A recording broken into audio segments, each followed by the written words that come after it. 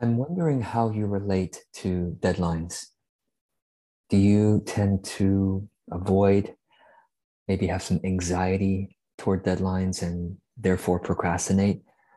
Or some people relate very well to deadlines. They set deadlines, they meet their deadlines, even including the ones they set for themselves, especially the ones they set for themselves.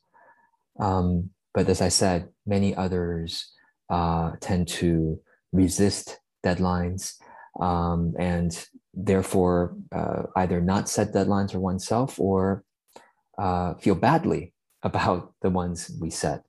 So I think this is a really important conversation to have with yourself, um, to ask, what is my relationship to deadlines? And how would I like to have a relationship to deadlines, if any? Well, there are actually three ways of being that I would like to share with you. And I'm hoping that by the end of this video, you'll be equipped to reflect on these questions and be able to move forward with your goals, with your life, in a much more accepting and optimized way. So let's get going. All right. The typical mode of being for probably some of you who are watching this, artists, deeply spiritual people, uh, more sensitive folks, maybe, is to avoid deadlines and to really value this idea of go with the flow, right? Follow your bliss, follow your desires, go with the flow. And go with the flow basically means do whatever flows. So if I don't feel like making this video right now, I should just shut off this video and do something else, which in my case is too often something like surfing social media or getting some junk food or something like that. That tends to be my flow. And so I know that in my experience, if I go with the flow, quote unquote, I become quite unhealthy. I don't achieve any of my goals, certainly not within the timelines that I've set. And I tend to become quite miserable and depressed and anxious after a while. So I know that for me, go with the flow doesn't work. Now, you might say, George, you are misapplying go with the flow, because if you think about the originator of go with the flow, who was that? Was that Lao Tzu from Dao De Jing, Taoism? Okay, the main book. That's probably where a lot of people got it from. Alan Watts, I don't know. Who did you get go with the flow from? I'm really curious to know.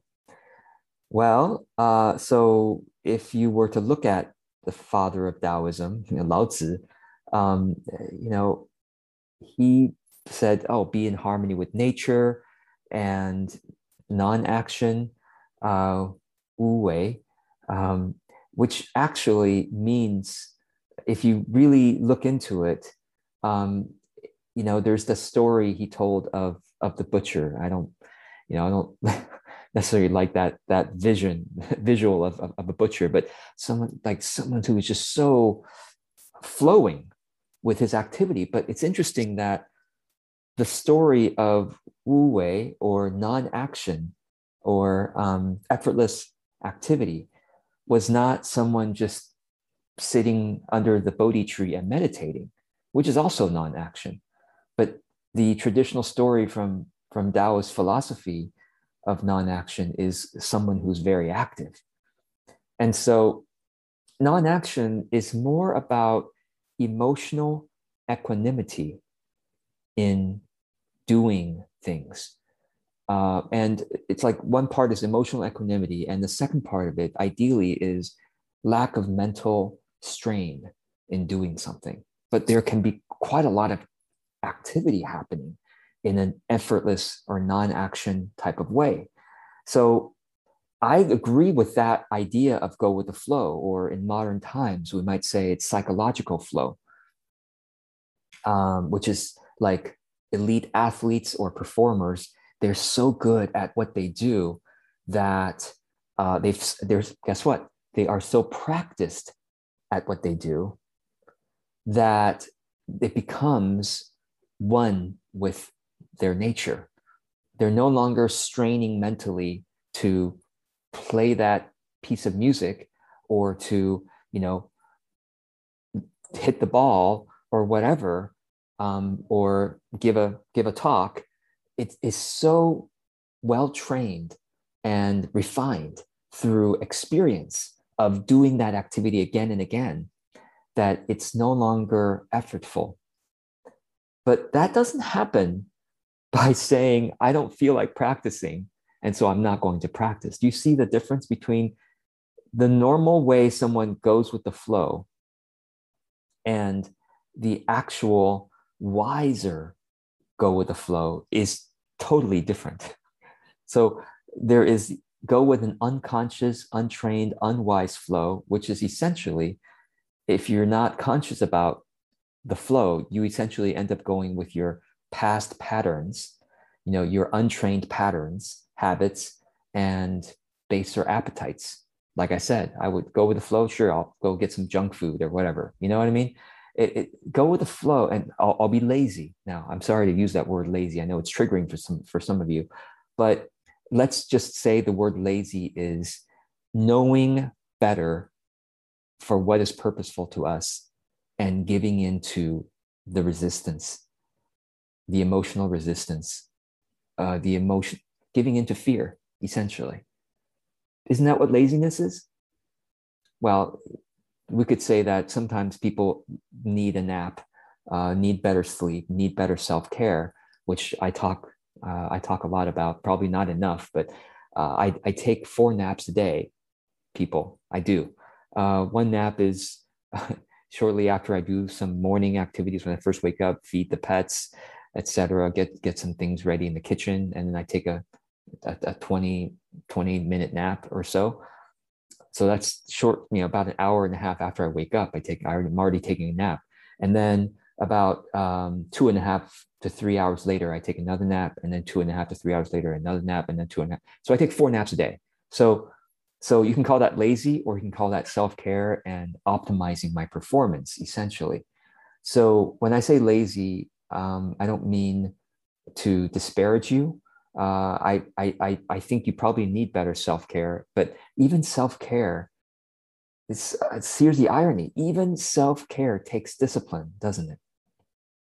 No matter how you look at it, and please do chat below if you have a different opinion, because I'd love to know.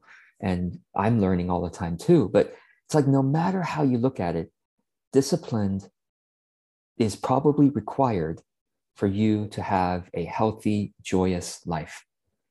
You can't get away from disciplining yourself, self-discipline, reparenting yourself gently with gentle, joyful self-discipline.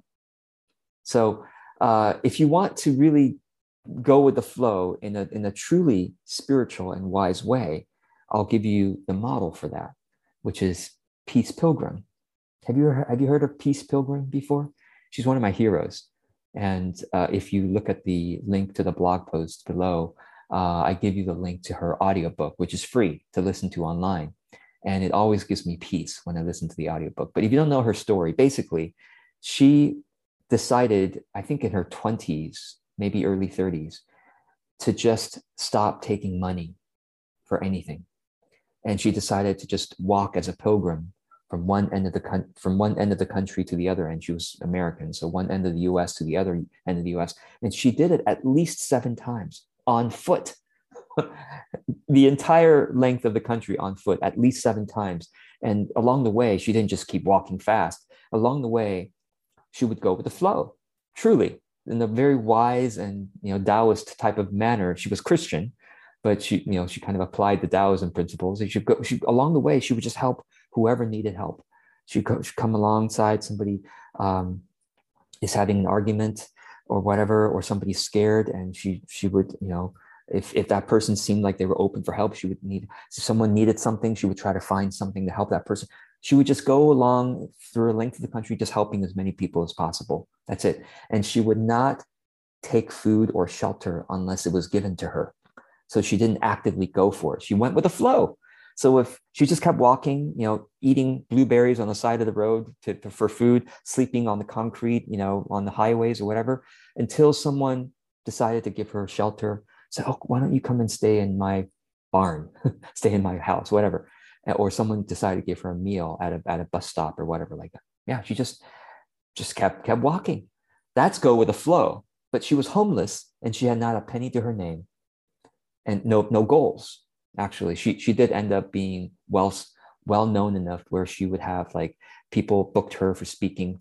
She didn't take any money, but she said, okay, by this month I need to be in Pennsylvania for a speech. So she would just be aware that she would walk all the way to Pennsylvania, whatever. But so even Peace Program had goals with timelines with due dates, but mainly go with now. If you don't want to be homeless, I don't know how many of you would enjoy being homeless and walking until given shelter and food. But if you don't want to be homeless, then you can't really go with the flow in that kind of truly with nature harmony way. And you would have to be self-disciplined in modern society and earn money and be able to buy your way through life. Okay. So what is the complete opposite of go with the flow? Let's explore that. So the complete opposite, going to the other end of the spectrum of go with the flow, is what I call scheduled performance. Scheduled performance. What I mean by that is, imagine like Michael Phelps, one of the greatest Olympians of all time, Michael Phelps, the swimmer. When he was training for the Olympics, when he was in the Olympics and training for it, every minute of his day was scheduled. Yes, okay, 8 minutes of doing this exercise routine, maybe not 8 minutes, maybe like more like 48 minutes or whatever, and then take a break and eat your 3 bowls of pasta, and we're given 14 minutes for that, and then we're going to go and do that. Like every minute of his day was scheduled during the training because it was high stakes.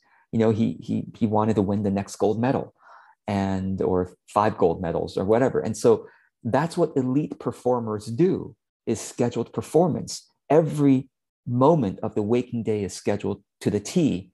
And this is also what financially successful people do. You look at the great, the CEOs of big companies. They're so busy. Their whole entire day is scheduled to the 5-minute mark. Their assistant would say, okay, now we're going to go do this. Okay, now we're going to go to this talk. Now we're going to go to this meeting. Now we're going to go sign these papers. Now, so it's like, that's the opposite end of the spectrum, is scheduled performance. It's high stakes. You schedule everything down to the 5-minute mark, and you're expected to show up with optimal state to do that activity. And the results matter a lot because you are running a big company, or you are going for the gold Olympic medal or whatever. Okay. That's the opposite end of the spectrum. Now, that's probably not how most of us want to live anyway. Many of you watching this are, like myself, building an authentic business, which essentially is a lifestyle business. Let's be honest with what we're doing. We're building a business that is going to give us a lifestyle that we really enjoy. That's a big part of authentic business. So, is there a middle way between either being homeless or having untrained go with the flow, or being like an elite Olympian? Is there a middle way? Yes, of course, there's a middle way. And that's what I'm going to recommend to you. This is what I do, and I call it scheduled flow. So let's talk about this. Scheduled flow is going to take the best of kind of elite performance and the best of Taoist wise go with the flow, psychology go with the flow type of mode of being. So what is scheduled flow? Scheduled flow means that during my waking day, I do schedule my entire workday. I schedule my entire workday down to the 30-minute increment. So not down to the 5 minutes like elite performers and elite businessmen do, but to the 30-minute increment. So everything on my calendar is either 30 minutes or an hour and a half or 2 hours. So my entire workday is scheduled like that. This is something that I teach in my time management class and my TLC program. I kind of show you my calendar and talk you through why I did things this way and kind of help you do that. But anyway, that's what scheduled flow is. I do schedule things down to the 30-minute mark. However, and this is the main difference between me and Michael Phelps, okay?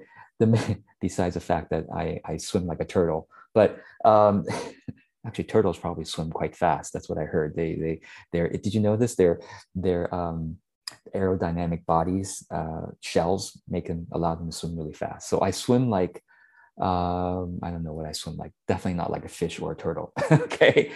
All right. So the difference is, even though I schedule my day down to the half-hour mark, for example, I schedule time to make this video. Right now, I'm making this video as a live video. Okay. So that's on my calendar says make video. All right, let's do it. Let's go ahead and do it. But I show up for the task to do that specific thing I scheduled. But once I show up, I flow within that task. So for example, it says make video. Okay, now do I show up with anxiety and having to perform at my very best? And this better be one of the best videos, and I better be like fully high stakes performance here. As you can tell, no. I show up, for example, for this video, just like I show up for any task, with a gentle, calm, joyful focus. Lenient about the results, but continually gently refocusing me back on this task. Let me give you another example. On video, on live video, of course, you expect me to continue talking and not just suddenly end the video in the middle if I don't feel like doing it. But let me give you another example. Writing is a great example. A lot of you might not realize or have heard that I don't enjoy writing. I really resist it. I really don't like to write. Some of you enjoy writing, and you should count yourself deeply blessed, because I don't enjoy writing. Every time I show up to write, it's a struggle. At least for the first 5, if not 15 to 20 minutes, I struggle. Now, there's a difference. And part of the reason why is because in my early years, as I was learning language, we immigrated to another country. When I was 6.5 years old, we immigrated from Taipei, Taiwan, to the United States. And so I was still learning language, and now I suddenly have to learn a new language. And elementary school in the US, I was one of the minorities. We were in a very white neighborhood, so I was one of the few Asians. And because of how different I was and not knowing the language, I was kind of bullied for not being able to speak well and not being able to write well or just communicate well, basically. And therefore I was kind of traumatized by early language learning and writing and speaking. And I was very quiet for much of my school years because I was embarrassed. I didn't want to be bullied, and I didn't, whatever. So still to this day, I don't like to write. But yet on my schedule, it says, let's say 2 p.m., write blog post. Now, to be honest with you, I used to really dread that. Oh my God, I got to write a blog post later today. I'm dreading it. And still to this day, I'm a little bit nervous about it. I'm a little bit anxious about it. But I catch myself and I go, strict about showing up, lenient about the results, and gentle about refocusing on the task. Strict about showing up, lenient about the results, and gentle to keep refocusing on the task at hand. So it says 2 p.m., write a blog post. Okay, I'm going to show up. I'm just going to do my energy reboot. If you don't know my energy reboot, you can Google it, energy reboot, and you'll find my video about it. So I do my energy reboot, and then I just start to try to write. I just do some free writing, perhaps. I just bullet point, maybe outline a little bit what I might say about this topic. Whatever I can do to get something on the page. And then after 15 minutes or 20 minutes of struggle, real struggle, I then see something coming together, and then it's a little bit less of a struggle. Now it's more like ordering ideas, expanding on ideas, etc. So there is a difference between struggle and suffering. So even though I struggle a lot with writing, I have learned to not suffer. I have learned to step back. It's almost like I'm the witness consciousness. I'm kind of stepping back and looking at myself and go, oh, I see this person is struggling, and I'm just going to help this person to joyfully struggle through this. Yes, even struggle can be joyful if we're able to step back with the witness consciousness.